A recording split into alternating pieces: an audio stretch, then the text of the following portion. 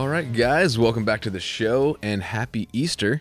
This episode will, like I said, be running on Easter Sunday.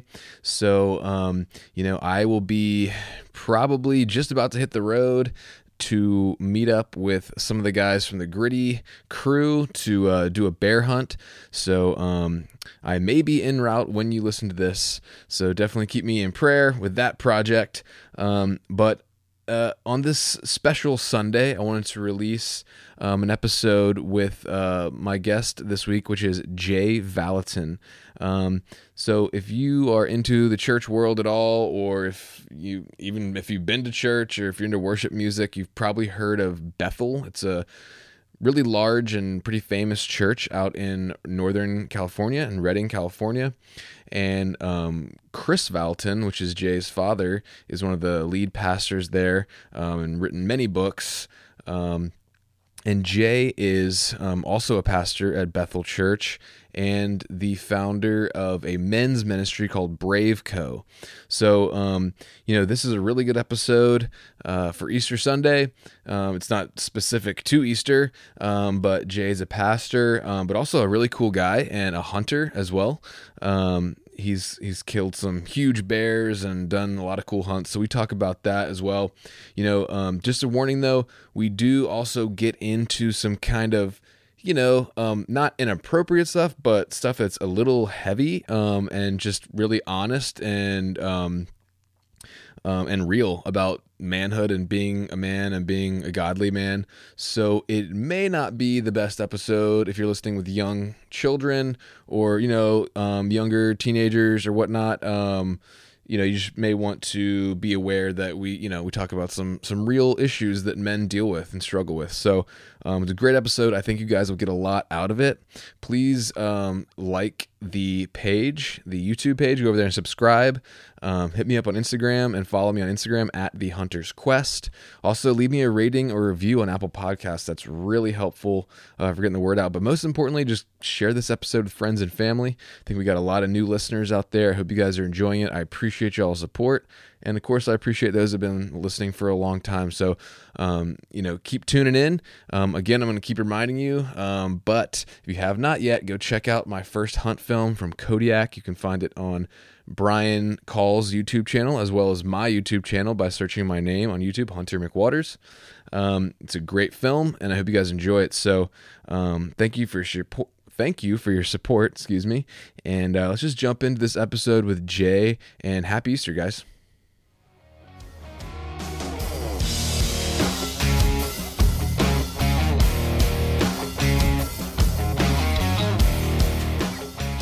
I am here today with my guest. Super excited to talk to Jay VALLOTTON. How you doing, brother? I'm doing great, man. Thanks so much for having me on. Yeah, and we were just talking before. You are in Redding, and I know you're on staff with Bethel. So just give folks a rundown real quick, just kind of who you are, what you're up to, what you do, that kind of stuff. Yeah, so I've been on staff at Bethel Church since 2004. When I was if you haven't heard of Bethel, probably 90% of the worship songs you sing in your church were written by Bethel. Yeah. It's true, man. It's been an honor to be here and be on staff. And I worked in the school ministry, which is our 9-month ministry school. Did that for 10 years and then moved over to the local church in 2013 and oversee all the pastoral care, the emotional health of the church is really what I was focused on. And so now I oversee our counseling center, our transformation center, and then our men's ministry, and run a nonprofit called Brave Co, which is also a men's ministry geared towards transforming men back into their God-given creation. Yeah, there's been like a really strong attack as of late on manhood. Did Brave Co kind of come out of that, or is something that you started before that and have seen it go through that, or what's the story with that? Yeah, so I was really blessed to grow up in a good, strong home. I've read some of your dad's books. Yeah, a lot of people, it's a rarity to grow up in a home with two parents, let alone two parents who love you Yeah. and God. And from a young age, I remember sitting around the table. This was in the 80s. I was born 1980, Okay. and back in the 80s, we didn't have the internet, Right. and so you didn't surf the internet or do any of that, text around the dinner table. My dad told Right. stories. So I remember my dad was telling me about David and his mighty men. Oh, And cool. I don't know, probably 10, 11 years old. And when he was done, I just remember like my heart burning when he was talking about David hiding and running for his life, hiding in the caves. And he had all these outcasts, these men who were thieves and who were murderers and who were just, they were nobody, but they wanted to be somebody. Yeah. They gathered around David, and they got restored. And like one guy could kill 1,000 men, and two guys could kill like 10,000 men. And I just remembered I telling my dad, like, I want to do that. And he thought I was saying like I wanted to kill 1,000 men, which that too. But I said no, I want to help people get well. And so that's why I went into ministry. Nice. I fought fire for a couple of years before I went in school ministry, and Okay. then came on staff here after that. And so Braveco came out of just a heart to see men get well. I've worked with sex addicts forever. I've done counseling since I was 20 years old. So I started Wow. really, really young. That was part of growing up. And my dad was like, man, you're great with people. You need to use that gift. You need to find out what people need and give them what you have. And so since I was a young boy, I started just talking with people, ministering to people. At youth group, I would do that. Just spend time. I'd find someone who's hurting and I'd spend time talking with them, helping them. And at about 2019, I really felt like, actually 2018, I felt like, man, I got to do something with men. I've always helped men. I've worked, like I said, in men's ministry, counseled tons and tons and tons of people. But so I decided to do a men's retreat. We did it in Texas at the Wildcatter Ranch. Nice. In Graham, Texas. And it was phenomenal. We had 78 guys there for the weekend. We broke a wild horse in an arena. Oh, that's cool. My friend does that. Yeah, it's incredible. And it was like one of the most phenomenal weekends I've been a part of. And so that kind of launched us. And then I was getting ready to do it again. So that was 2019. 2020, I was going to do it again. But COVID happened. Oh, man. Yep. Which pretty much shut down everything, of course. And so I was just like, man, I don't know. I'm sitting, I had a baby. My baby was born, my fourth child, Oh, wow. in March 6th. Edie was born. Oh, my birthday's March 5th. Okay, there you go. So I was just like, I can't remember when it was, probably April or May. COVID was just going nuts. And I was like, man, there's just so many dudes sitting at home right now. Got a job, just freaking suffering. So I posted on my Instagram, hey, if anyone wants to join me, I'm going to do 10 days straight talking about masculinity, manhood, how God created you. And we did that. It was awesome. I had 125 guys join me, and we did 8 weeks on masculinity and manhood. And then I ran it back again. I had 250 guys join me that time. Were you doing it like virtually or together? Yeah, so we just set up a Zoom link. Okay, cool. Guys signed up, and basically I just said, hey, if you miss more than 2, you can't join again. I just set some simple parameters around it, and guys showed up, man, and it was friggin' awesome. And then just built some structure around it. I was talking to a friend of mine, and he's really great at the organizational side of building. So now he's my CEO for Braveco.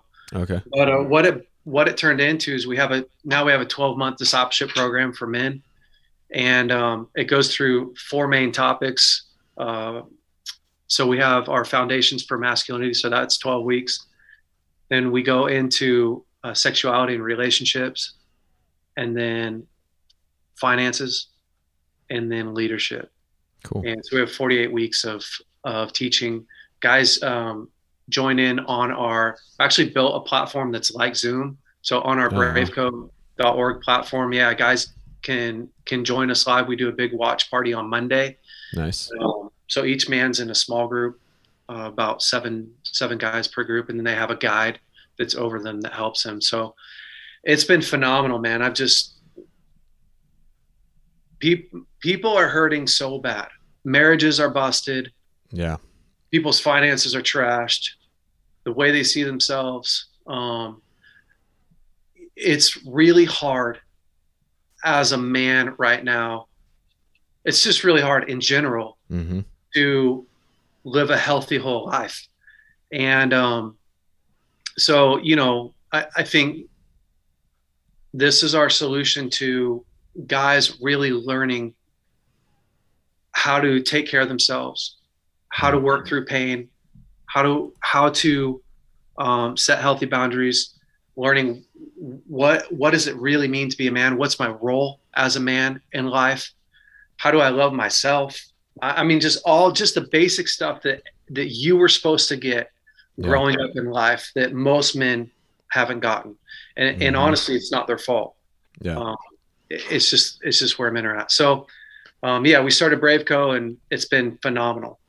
That's awesome, man. Because there definitely is a lack of resources for men, I feel like, and I don't know. I feel like men in general have sort of been under attack, like more lately, but even for a long time. I mean, even like growing up, if you look at like the sitcoms, like you and I grew up watching, like the dad was always like the idiot guy that always screwed up everything, and like, stuff like that, just like subtle things. But and then you grow up and you're supposed to be responsible, provider, protector, but no one's told you anything about how to do that or like anything.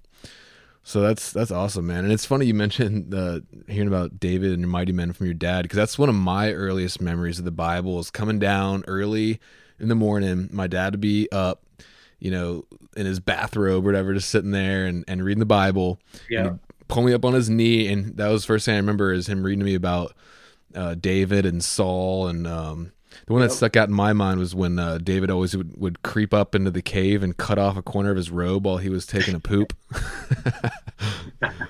I always love those stories, man. Yeah, they're crazy. Our world, masculinity is definitely on attack. And I think our fathers did such a poor job,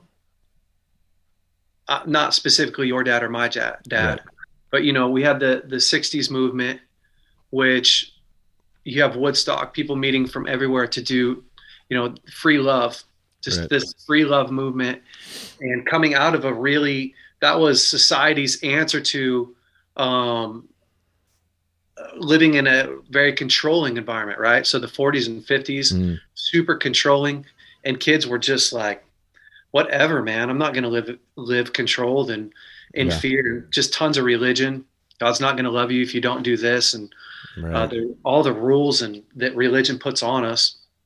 And so, the 60s is free love.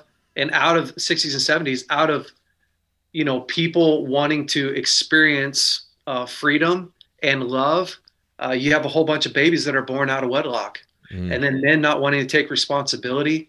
And so, on one hand, like, I don't super blame women or society for hating men on one hand, because you have what happens to a woman when she wants to feel cared for, she wants to feel valuable, right? Because a woman, the question that a woman's asking herself is, am I worthy to be pursued? That's the question that she's always asking herself. And of course, thanks to John Eldridge, the question that a man is always asking himself is, do I have what it takes? And so you have this culture, 60s and 70s, where each other are answering those questions, not through commitment and covenant and through health, but I mean, literally just hooking up and doing whatever, sleeping together with no consequences. Out of that, you have, again, babies being born, men not wanting to take responsibility because they don't actually feel like they have what it takes. They're afraid to do that. Plus, why take responsibility if you can have all the benefits of being in a relationship without all the responsibility? Who's not going to take that deal?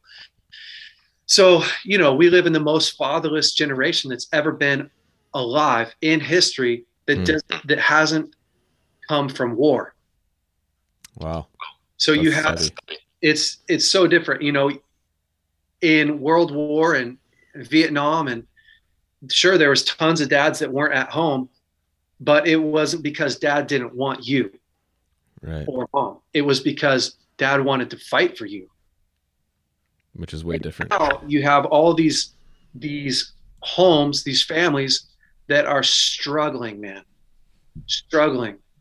simply because you have a father that doesn't want to commit, doesn't want to grow up, wants to grow old, but doesn't want to grow up, wants all the benefits of being in a relationship without having to commit. And so, I think the world has reacted to our inability to show up in a relationship. And it's a tragedy. Right now, what we have going on in the world is a tragedy. The real pandemic is fatherlessness. And not to jump on a soapbox, but if you look at all the statistics that we're trying to solve as a church, what typical church would try to solve. So abortion, homelessness, suicide, incarceration, all of that is linked back to fatherlessness. All of it. It's insane. Yeah. 90% of all men, 90% of all people in prison are men, for starters. But of those men, 90% of those men who are in prison grew up in a home without a dad. Yeah, dang. That's crazy. Yeah. And 49% of all children born today are born in a home without a dad. Wow, 49%. That's 9%. That's nuts. And then the ones of us that are, around and whatnot, I mean, we're under constant attack. Like, I feel like I've shielded myself from it to a large degree because I literally don't watch the news ever, like literally not at all. I try to filter as much as possible anything I intake. I have a program of spiritual fitness as well as physical fitness. But even that, like, it seeps in. So like, unless you're literally like living in the wilderness, like with no attachment to media whatsoever, you're going to feel some effects of these attacks. And it's going to make you on some level, hate to say it, but question yourself, am I good enough? Or, it's just, there's so much distraction and stuff out there. You have to be really intentional about getting away from it and feeding yourself with the good stuff. Cause I mean, you can't even watch a commercial these days, and I don't want to get on this topic, but you can't even watch literally a commercial without like two dudes kissing each other on a commercial. Yeah. And again, I think you're looking at a few generations who have been so wounded by the passivity of men and being abandoned by fathers, and generations who are suffering from a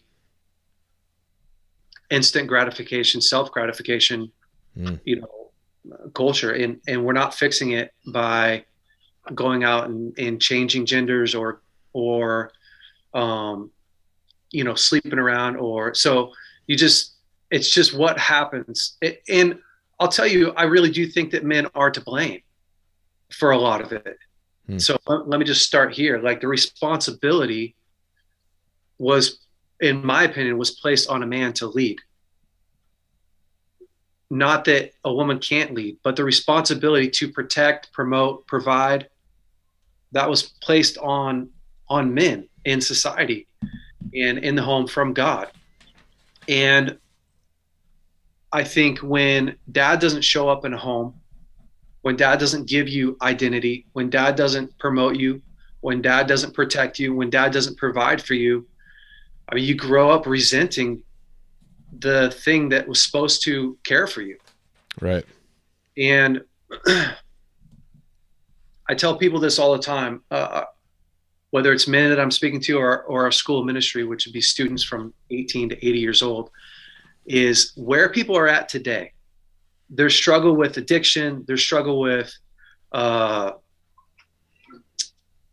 it doesn't really matter. Alcohol, it's probably not your fault. It's probably not your fault. Just follow me here. Because if you grew up in a home, the average home today, if you grew up in a home without a dad, or let's say you have a dad, well, how good is your connection to your dad? Do you feel cared for? Do you feel known? Do you feel valued, pursued, understood, championed? Probably not. Most people today probably don't. The average person doesn't. So they say that you become what you think the most important person in your life thinks of you. Yeah. But is that also, are people replacing the Heavenly Father with their earthly father in that situation? I mean, shouldn't a lot of that be coming from God? Here's the thing. Who was supposed to teach you how Father God sees you? True. Yeah. You're supposed to grow up in a home, right, where mom and dad, they adore you. They look at you, they hold you before you can even give them anything. Right. You're putting your pants, you're spitting up, you're screaming, and they are saying, constantly, they're saying, you are valuable. I love you. I'll stop my world and make you, I will learn your needs. I will nurture and cherish you, right? And when you grow up in a home where you didn't get that, you don't bond to mom and dad. Or let's say that you bond through unhealthy attachments. You bond in the chaos. Well, that is, you grow up in a world of pain, and you have to medicate pain one way or another. Well, who taught you how to medicate pain? Your parents do, if they're there, and they can teach you a healthy process for dealing with pain. But if your parents weren't present in your pain, then you're medicating. You learn coping mechanisms to medicate. And most people are learning how to medicate. By the time of 11 years old, kids have already been exposed to porn, and even earlier than that. So you get hooked at porn when you're really young. Well, who do you have to talk to about your porn issue? Yeah, you feel like you can't talk to your parents because it's like you're going to get in trouble. In trouble. So that 11-year-old or that 8-year-old or that 9-year-old boy is living in a grown-up world full of pain. Yeah. It's just chaotic. And then he's at 18, he's expected to be a man. No one's ever taught him anything except for school. Well, school's not teaching you how to communicate. It's not teaching you what your core emotions are, how to express them, how to even set a healthy boundary. You don't even learn boundaries in school. Yeah. So, I don't think where people, if you're listening to this podcast today and you are struggling with an addiction, you're struggling with alcoholism, you're struggling with porn or masturbation, or let's just say you don't love your perception of you. You wake up in the morning and you don't love you. Probably not your fault, but it is your responsibility. It's your responsibility. And here's why I say it's your responsibility. Again, I've done thousands and thousands of counseling appointments, thousands of them since I was 20 years old. Where people are at typically is not their fault. It didn't start with them. But if you don't take responsibility, see, the worst thing that you can be in this life is a victim. Because a victim doesn't have control over what happens to them or where they're going to go or what they're going to be. And the biggest thing that's happening to our world today are people aren't wanting to take responsibility, and they want to stay the victim because they don't want it to be their fault. And that's leaving you and them stuck in a place where, you have to find somebody to blame. If you're a victim, you got to find somebody to blame. And then you need someone to take care of you forever. So I think that where we're at today as men is we've got to decide that we're going to be responsible for our lives. Yeah. And move forward like you did in your life, going from being an addict or going from obesity. There's roots behind all that stuff, but you decided to take control of your life and take some steps and move forward. Yeah. And, with stuff, ministries like you're running, and um, some guys never get there. They die in everything they're dealing with. Some guys like me eventually, with God's help, figure it out and do something about it. But I mean, like in my case, it took years and years and years of pain, and then it took really years to dig myself out of these holes I had dug for myself.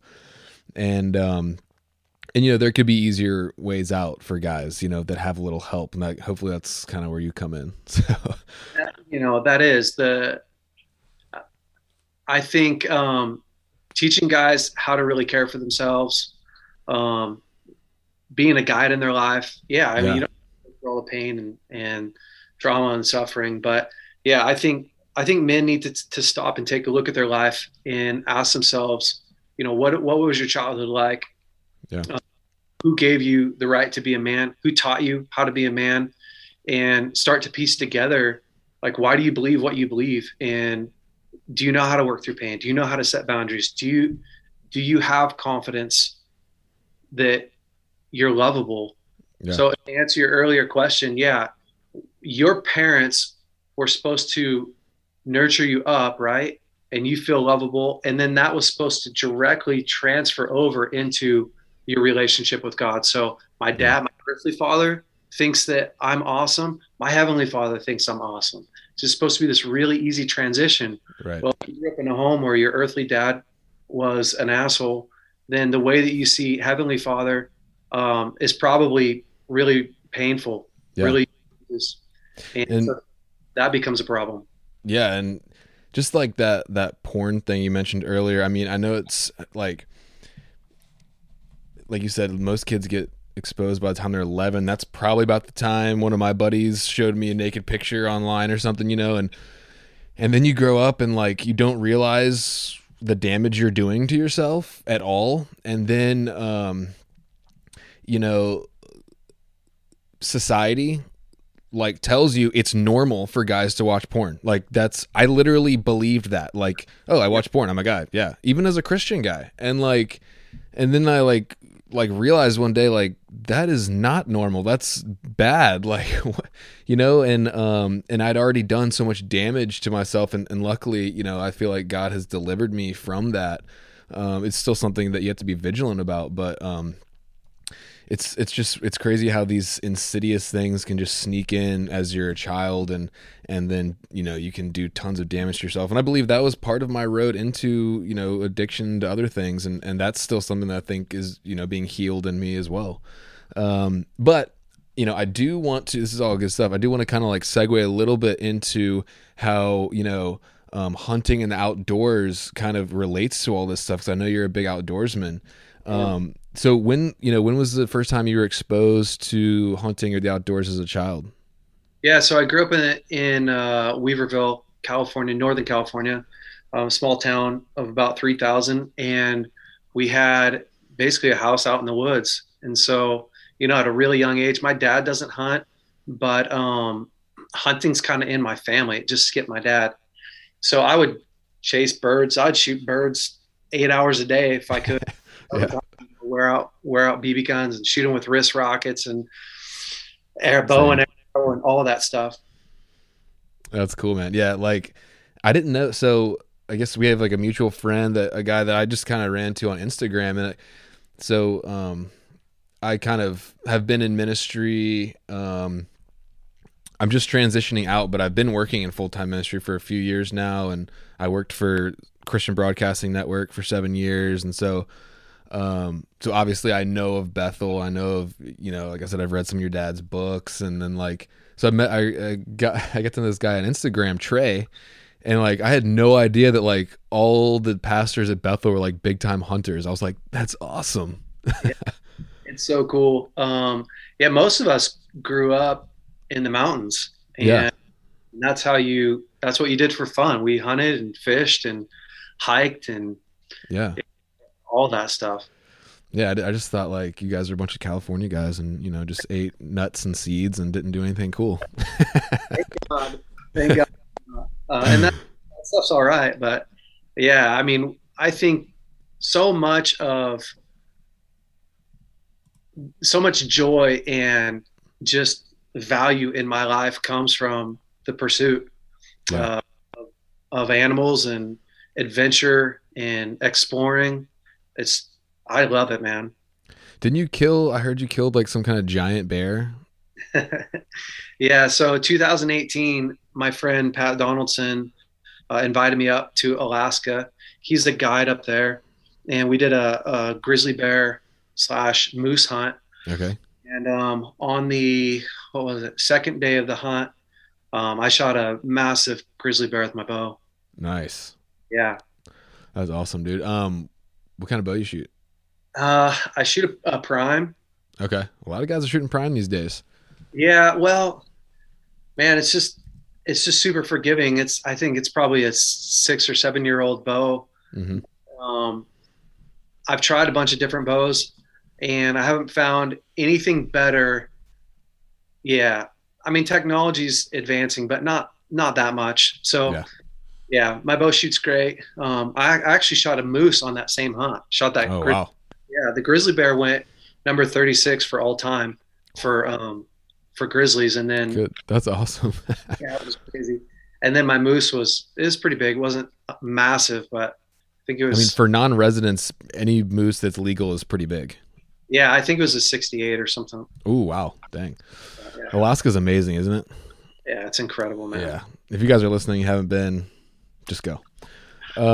So how do why do you think God put it in our hearts, like as men, to be hunters?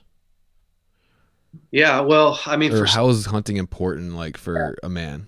I think for starters, could you imagine a world where men didn't want to hunt? We wouldn't be here today. Yeah. Well, Straight up.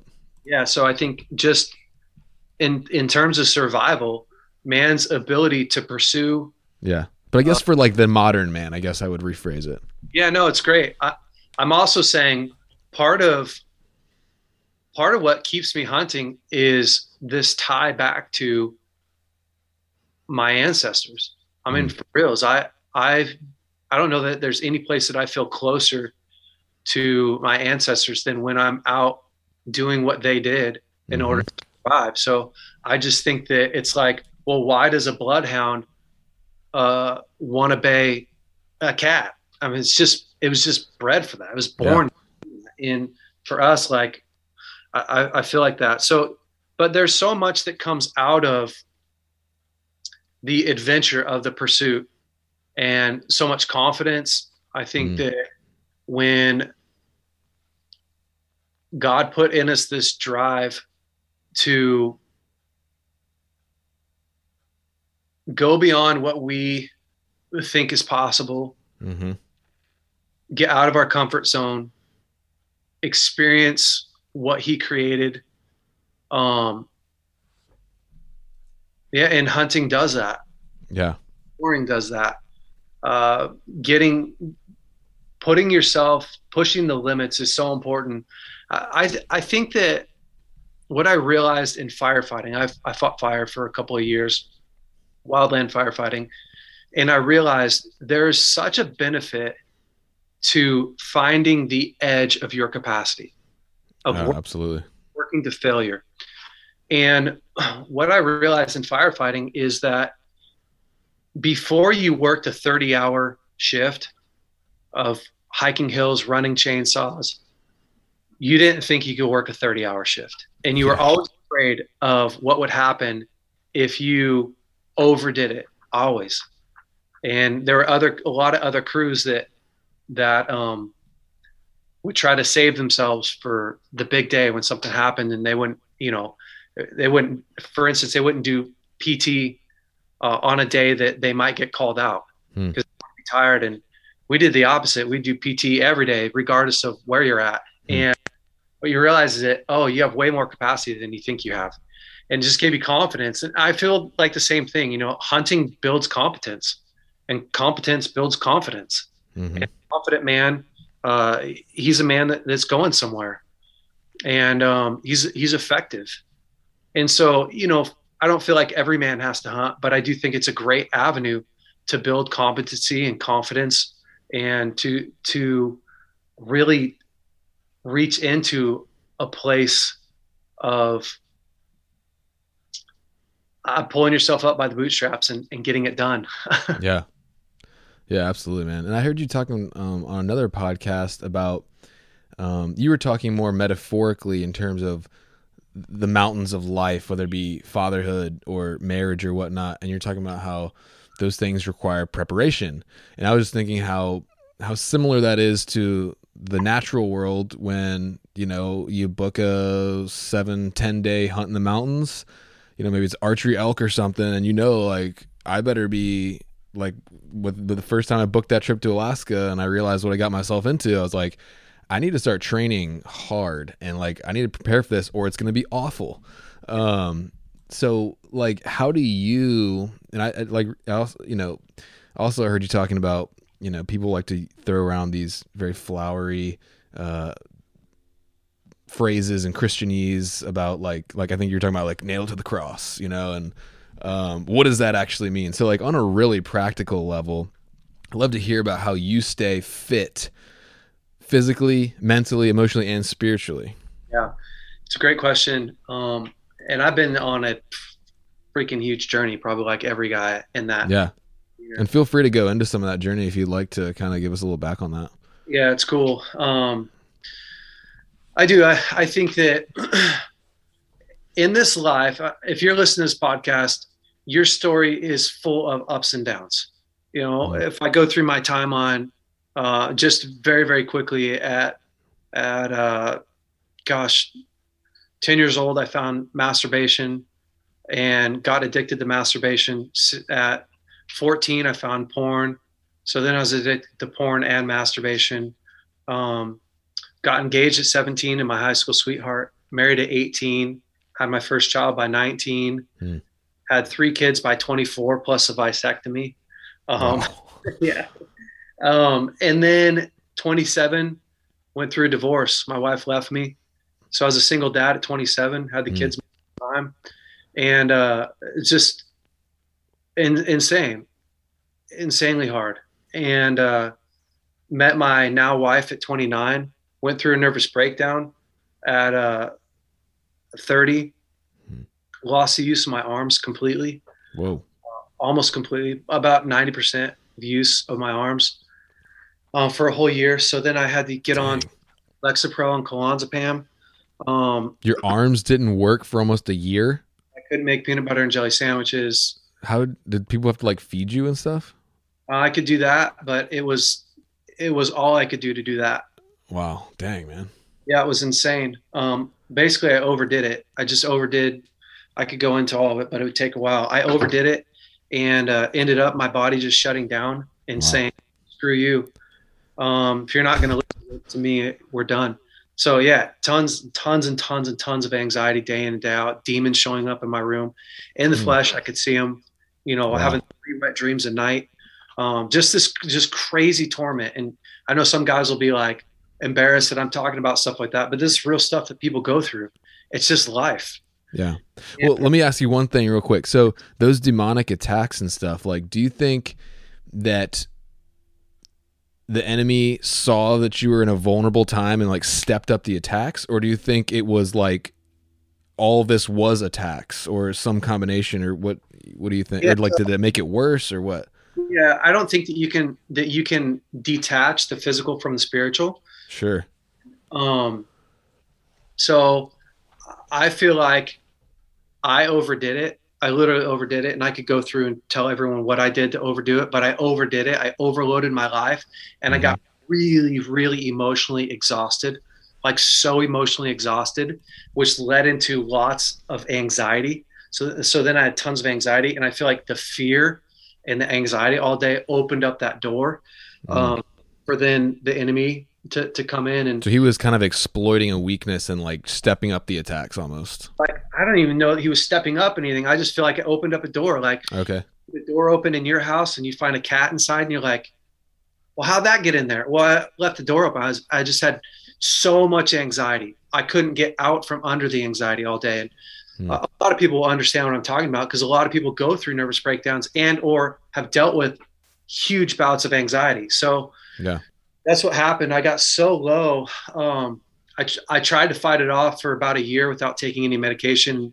Finally, my sister was like, well, "You're doing more harm to yourself than you are good. You need to get on some medication." So I got on clonazepam, which is super addictive, and then Lexapro. Um, I never abused either of them, but you become medically dependent upon those. So, Sure. moving on in my timeline, yeah, I mean, it's just I went through a 7-year journey of trying to have kids, got pregnant, to have more kids with my now wife. Got pregnant 5 years into that, had a miscarriage, Hmm.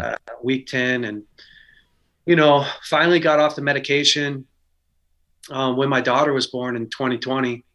And but life's tough. That's what I was doing my timeline for. Life Sure. is.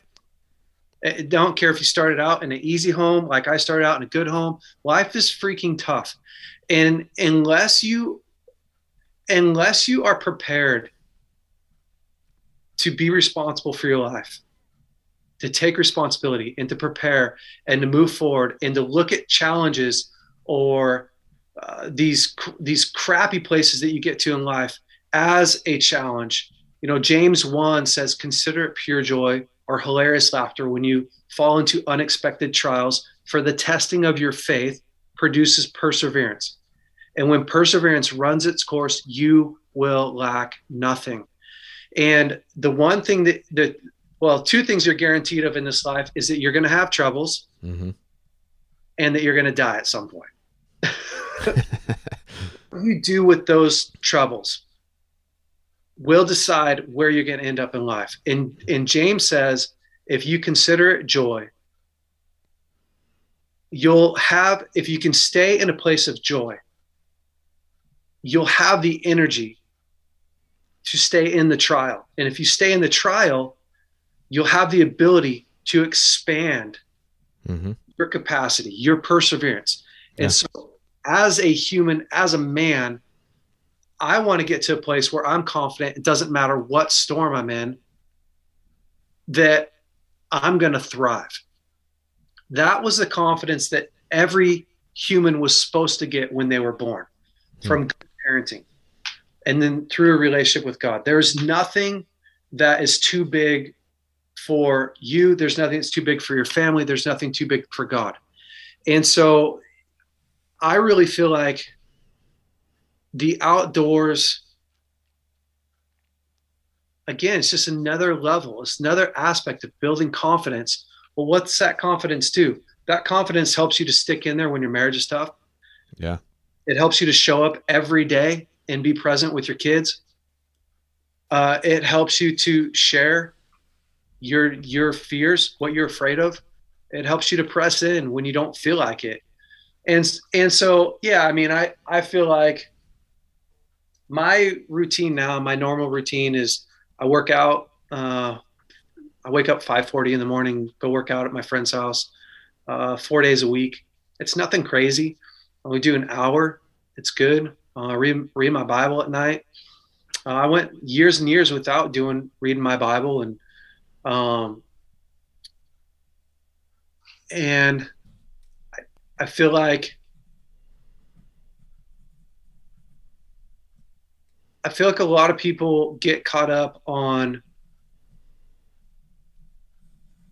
the religion of any of it, working out, the religion of reading your Bible, the Yeah. religion.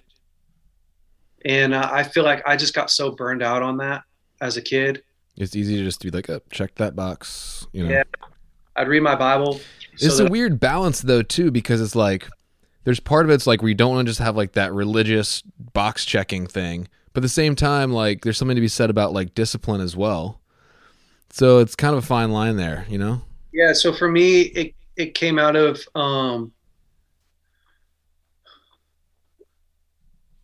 I could preach both sides of the coin, and if you're going to err on one side, definitely err on the side of doing it.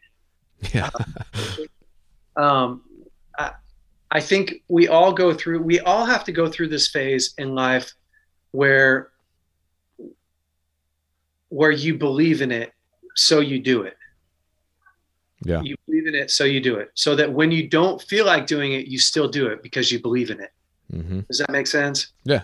And it wasn't like I've never believed in God or believed in reading the Bible. I just got to a place where I was so burned out on doing it because it's the right thing to do. Right. Um, so I went through that phase, whatever. But now, you know, I want to learn. So I read to learn. I read to grow.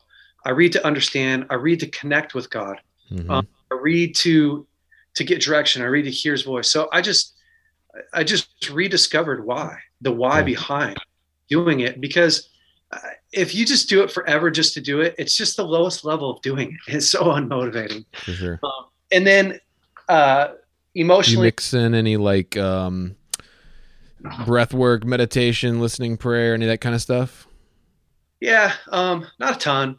Yeah. And I would say I probably do more than the average. The way that we have embraced the Christian lifestyle is probably more than, I mean, I grew up in a home where my parents were, I don't know, at 11 years old, I was learning how to cast out demons. Yeah. Somebody may be like, this guy's crazy. I was learning how to prophesy at 12 years old, hear God's Right. voice, prophesy. And um, See, I we, grew up like in a Baptist home, and I like discovered all this stuff later, and it's like I was like, whoa, you know? yeah. And so I mean, I've just lived that lifestyle. I've lived that lifestyle for, 30 years. I've just been in it. 40, my whole entire life, I've been in, practice. What's God saying to you? Um, just living that lifestyle. And so Mm-hmm. I think what most people have to, spend the later part of their life learning, like, okay, I'm going to do meditative prayer, which, by the way, I'm not an expert in that. And I think there's massive benefit in that. Yeah. I think my normal everyday lifestyle, I do a lot of that stuff just in everyday life. What's God saying to me? Sure. Yeah. It's So just more incorporated kind of in your daily walk as opposed to like I'm doing this now. yeah, Yeah. 5 minutes there, which again, I think probably different points in my life. I'll definitely pick up the practice. I've got Sure. some do that. My friend Chris Cruz wrote a book called The Practice of Being with Jesus. It's phenomenal. It's a phenomenal journey Yeah. in through, learning to hear the voice of God. It's incredible. And so I've done some of that stuff, and it's been really, really beneficial in my life. But no, Yeah. I'm not doing that. Where I came from was like all there was like that religious kind of read your Bible thing, you know? And so when I like discovered later in life, like what real prayer was, and that prayer isn't always just talking only, like that was kind of a rediscovery for me. But I can see how it's different when that's kind of something that's been a part of your faith since a child. yeah, and those other areas that probably need to grow in. Um, yeah, It's I just just different. It's cool. don't currently do that. Yeah. And then I think the emotional side, um, well, I spend so much time teaching emotional health and living it. I mean, we really do. We practice what we preach, and what we preach comes out of what we've done personally for ourselves. Mm-hmm. And, part of how I got through my nervous breakdown was the body, soul, spirit work, and just did so much work in, exercising daily, um, being in the Word, praying, hearing God's voice, living from a place of hearing God's voice, and then what are my needs, physically, emotionally, mentally. So, yeah, my wife and I spend lots of time um, talking about how we're doing, planning out our life, Mm. living off of a calendar and a schedule, making sure that I'm throwing fun in there as well. Yeah. And one of the first things that guys throw out of their life when they get busy, it's just the dumbest thing that you can do, because really the only way you recharge in life is through probably having fun. Yeah. Life is so full of these big decisions and ups and downs that, man, if you're not out chasing quail or hunting turkeys, or I don't know, just doing stuff that you like to do for fun, throwing a football, you're probably going to burn out. Mm-hmm. Yeah. Yeah. I remember hearing you say that one time about the best way to emotionally recharge is have fun. It is. And like you said, that's something that um, society might say, like, oh, you should be, I don't know, working or whatever. Sometimes you just got to like, no, I need to do this. Yeah. A good question for men to ask themselves is, um, is your inflow matching your outflow? Mm, Just like finances, I mean, when you're looking at, when you're doing your finances, that if you spend more than you bring in, you're in trouble. It's only a matter of time. yep. And it's so easy to feel really important, super, super important, because you're you're pushing X level. You're a six-figure businessman or a seven-figure business, and it's like that's cool as long as you're a seven-figure investor in your own self, Yeah. in your marriage, and in your Mm-hmm. relationship with your kids, and in your and man, we just hide behind the one area that we're successful in, and hardly ever push into the areas that need growth, and they're just so small. And Yeah. so after my nervous breakdown, man, I learned a big freaking lesson that if you're not taking care of your body, your soul, and your spirit, it's only a matter of time before you have to. Yeah. And so I'm Yeah. now. It's just my lifestyle. I just do that. I don't have relationships where I'm not honest and open. I don't have relationships where we don't have healthy boundaries. I don't have relationships where that aren't life giving. I just Mm, don't. And yeah. so, but it's a challenge. It's a challenge. Sure. Yeah. And that's so good, man. Like I've said before, like we are triune beings, just like you said. Like I think probably one of the greatest examples of people are like, what, I don't get the Trinity. What's the Trinity? Like you are a little miniature Trinity. You're a mind, a body, and a spirit. You got to take care of all three, and if they're not in balance, like you said, eventually the ship's going to crash. And I love you said earlier about like the mind body connection. And in Western society, we've like ripped them apart, but really they're not. They're one. Kind of going back to what I just said, and how spiritual laws almost always have a physical mirror, like challenging yourself in the weight room and your muscles get sore and they grow. It's the same as like with spiritual growth, or that like inflow outflow thing you're talking about. So there's one that I've been kind of wrestling with in my own personal life, that I've seen spiritually, but I'm just kind of trying to figure it out. Because I feel like there's a physical mirroring of it as well. But anyway, what I'm trying to get at is you go through these times, or I go through these times. Maybe it's 3 months, 6 months, could be a year even, of like it just seems like insane, like spiritual, like just like you're so connected with God and like things are just like falling into place and clicking and you're just like, this is amazing. Like your times with God are like so good. And then there's times where like, you're not, like maybe your times with God just don't feel like they're hitting, or you just don't feel like that closeness and that connection. And to me it's almost like with muscular growth, like you have to have like a rest period. You Yeah. can't just be constantly building muscle all the time. But then there are other people that say like, well, if you're supposed to go from glory to glory, and the righteous, whatever, the sun shines until noonday, or whatever that proverb is. Like you're supposed to be growing all the time, but like I see physically that that's not really the reality. So I'm wondering, like, and some people would even say like, oh, if you're not growing, you're backslid. Mm. And I'm like, okay, am I backslid? Or is, I'm falling back on my discipline to spend time with God, maybe even though I'm not feeling it, and that's good. Am I just in like a spiritual rest phase? I don't know. What do you think about that? Backslid guys are the guys that hate their relationship with God. They just hate it, but they're too afraid to say it because they're just so concerned. Are you? You're And saying the guys that would call that a backslidden time are guys that are like that? they freaking hate the relationship Hmm. with God because it's out of fear. It's a fear-based relationship, Hmm. and they're always trying to measure: am I backslid? Am I not backslid? And performing for His love and performing. They learned that as a kid. They learned to perform, So I would say it's not their fault. It's their responsibility. They learn that they have to do all these things in order for God to be close to them. They got to do all these things in order for God to want to be around them. And man, if you have kids, would you ever make your kids do all these things in order for you to want to be close to them? Sorry, it just doesn't work like that. Yeah. So, we go through different seasons in life. We go through different seasons. God's first language is not English.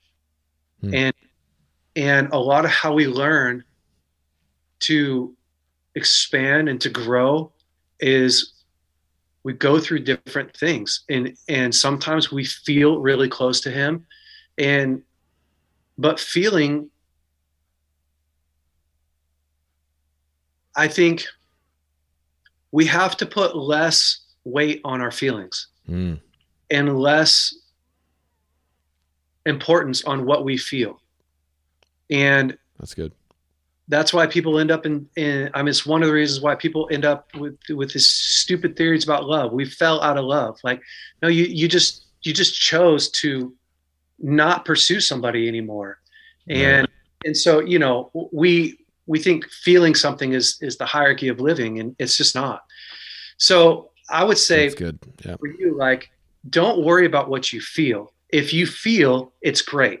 When I roll over and I see my wife in the morning, I don't care what I feel. Let me start over. I care what I feel. It's not the most important thing. Because if you wake up next to a woman every single day, you're not going to feel madly in love with her every day. Right.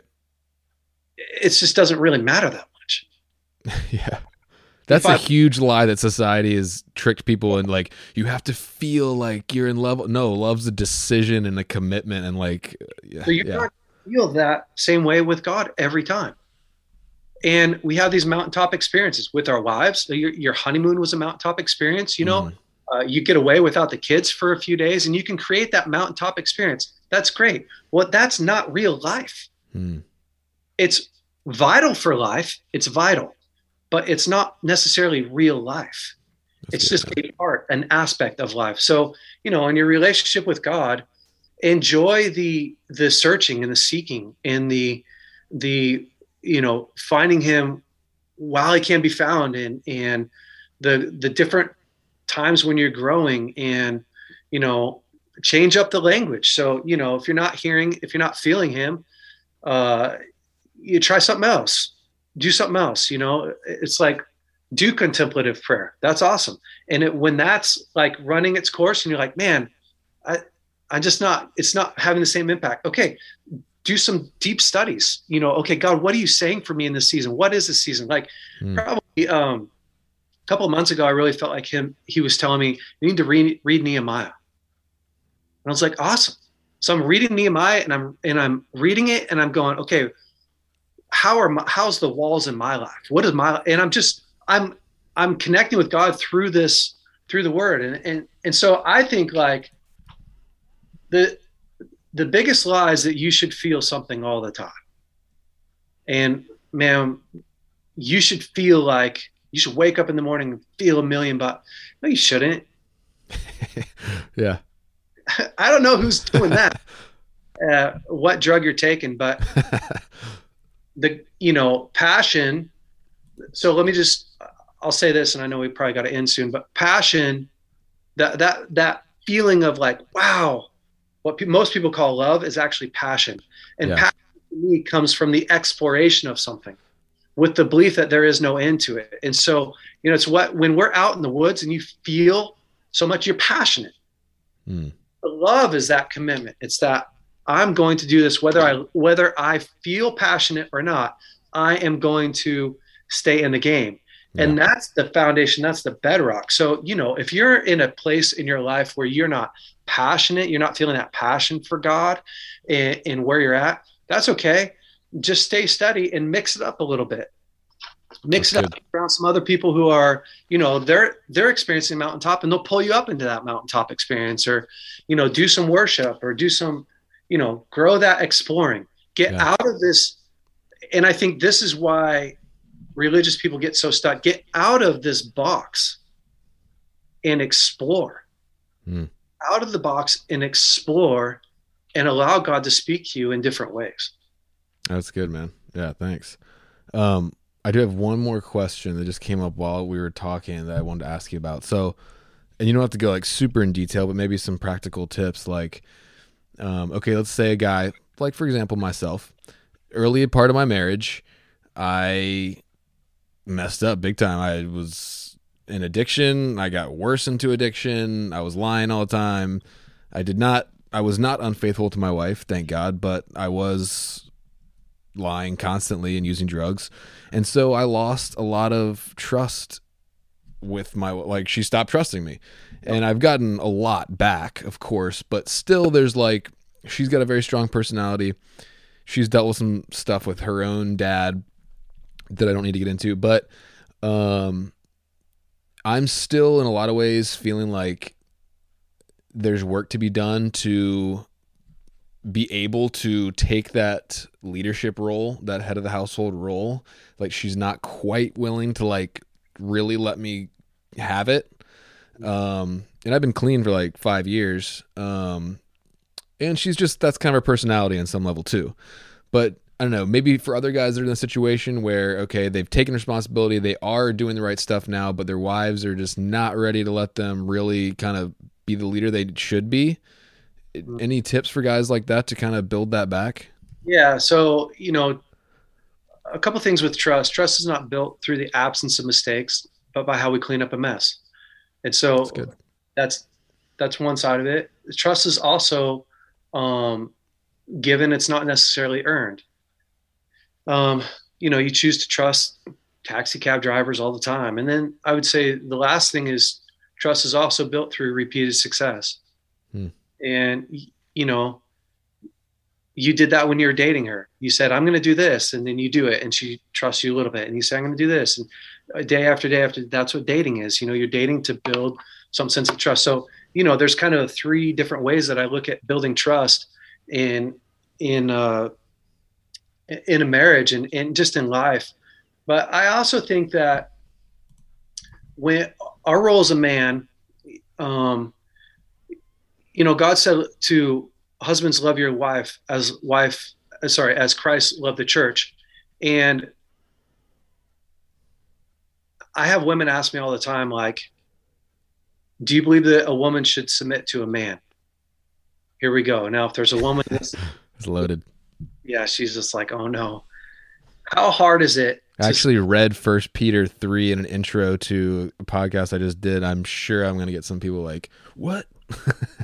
how hard is it to submit to a man who's laying down his life for you? Not super hard. Yeah. When his whole goal is to make you better. So is to bring you up. So the other thing is the Bible says for a man to cherish and nurture his wife. Husbands, cherish and nurture your wife. So that cherish and nurture is talking about the same way that a woman would nurture a child. You learn every aspect of it. Before our baby girl Edie could even talk, my wife knew what our baby needed. Mm-hmm. Imagine understanding your wife, spending so much time understanding her, creating a safe place for her, learning what she's good at, learning how to communicate to her, really learning from that place. That's the place that you're supposed to lead from. Yeah, which takes work. Well, guys are trying to come in and lead from a place of their successes, Yeah. their dominance. And we're supposed to lead in the sense that it's not that a woman can't. Can a woman not defend the home if she had to? No, she could. She could absolutely defend the home.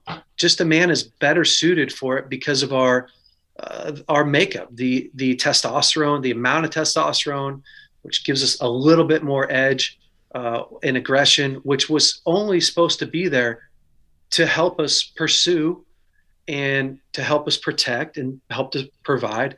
And so I think men have it because they feel really insecure. A lot of men, they lead from a place of proving they can do it instead of from a place of knowing that they can do it. And they're doing it out of a place of security, not to gain security. And therefore, it's all turned around backwards. They want the woman to validate them as a man instead of respect them as a man.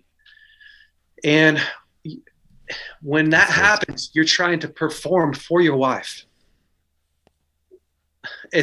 I'm not trying to make it super complicated. I'm actually trying to make it so much easier in saying that our role as a man isn't to walk in the house and go, I'm home. What's for dinner? I'm the leader. Here's all the decisions that we're going to make. Your wife may be better at making financial decisions than you. Yeah. She may be better at knowing what the kids need than you. You're just the one that's responsible for making sure that happens. You're the one that's responsible. She may make more money than you. You're just the one that's responsible to make sure that you guys are financially sound. Now, whether she brings in more money than you doesn't really matter. Yeah. You're the one that was supposed to initiate. Gotcha. So I think that the struggle really lies in most women don't feel known. They don't feel seen. They don't feel understood. Therefore, they don't feel safe. And if they don't feel safe, no one cares how much you know until they know how much you care. And I think a whole bunch of men are trying to lead their family from a place of doing instead of from a place of knowing. Yeah, that's good, man. That's really good. Yeah. That's awesome. Any cool adventures planned for 2022? Yeah, so I'm headed out with a couple of friends. We're going to go to Texas. Nice.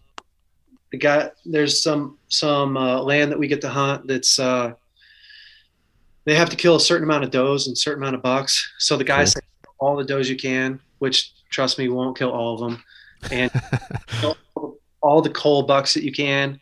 And they've already killed 430 pigs, and they said kill all you can. So we're hunting just the section we're hunting 6,500 acres. So nice. It'd be 6 of us or something. In January? Yeah. Anything coming up for 2022, like elk tags or bear, anything cool like that? Yeah, so I think I'm gonna go back up to Alaska with my friend. We're gonna try and do caribou/moose hunt. He's just built a new plane. Okay. I'm trying to get up there for caribou this year as well. Yeah, so we'll go do that, and then Nebraska might be on the books. Wyoming. My good friend Rob Wiley owns Non-Typical Outfitters. Okay. And so we'll probably go chase elk. I didn't draw it this year, but I should draw it next year up there. And then we do a long range shooting school up there in Wyoming. Oh, nice. So that should be pretty awesome. Cool, man. There's more adventures on the books than I actually get to do. I get them all lined up, and then I start taking them off. And so we're gonna have another baby in. Oh, March. Nice! Congrats. So that kind of puts a damper on how much I can do. Yeah. So gotta just do the epic ones. Yeah, cool, man. Well, it sounds like a good year, and there's always going to be, Lord willing, time for more adventures. But yeah, man, I really appreciate your time. I appreciate your vulnerability. And being open and being, out there, willing to put yourself out there to help guys, because a lot of guys really need it, man. Yeah, thank you so much. Where can people find your stuff, or get in touch with Braveco or whatnot? Yeah, so you can follow us at braveco.men on Instagram, and you can find me at J VALLOTTON on Instagram as well. They can go to braveco.org and just check us out. Cool. So I'm open up registration again in February. So cool, man. Yeah. Well, thanks again, brother. Hopefully sometime we can get a chance to meet up in person. Maybe go hunt together or something. Yeah, I'd love it. Cool, man. Thanks again. Thank you, man.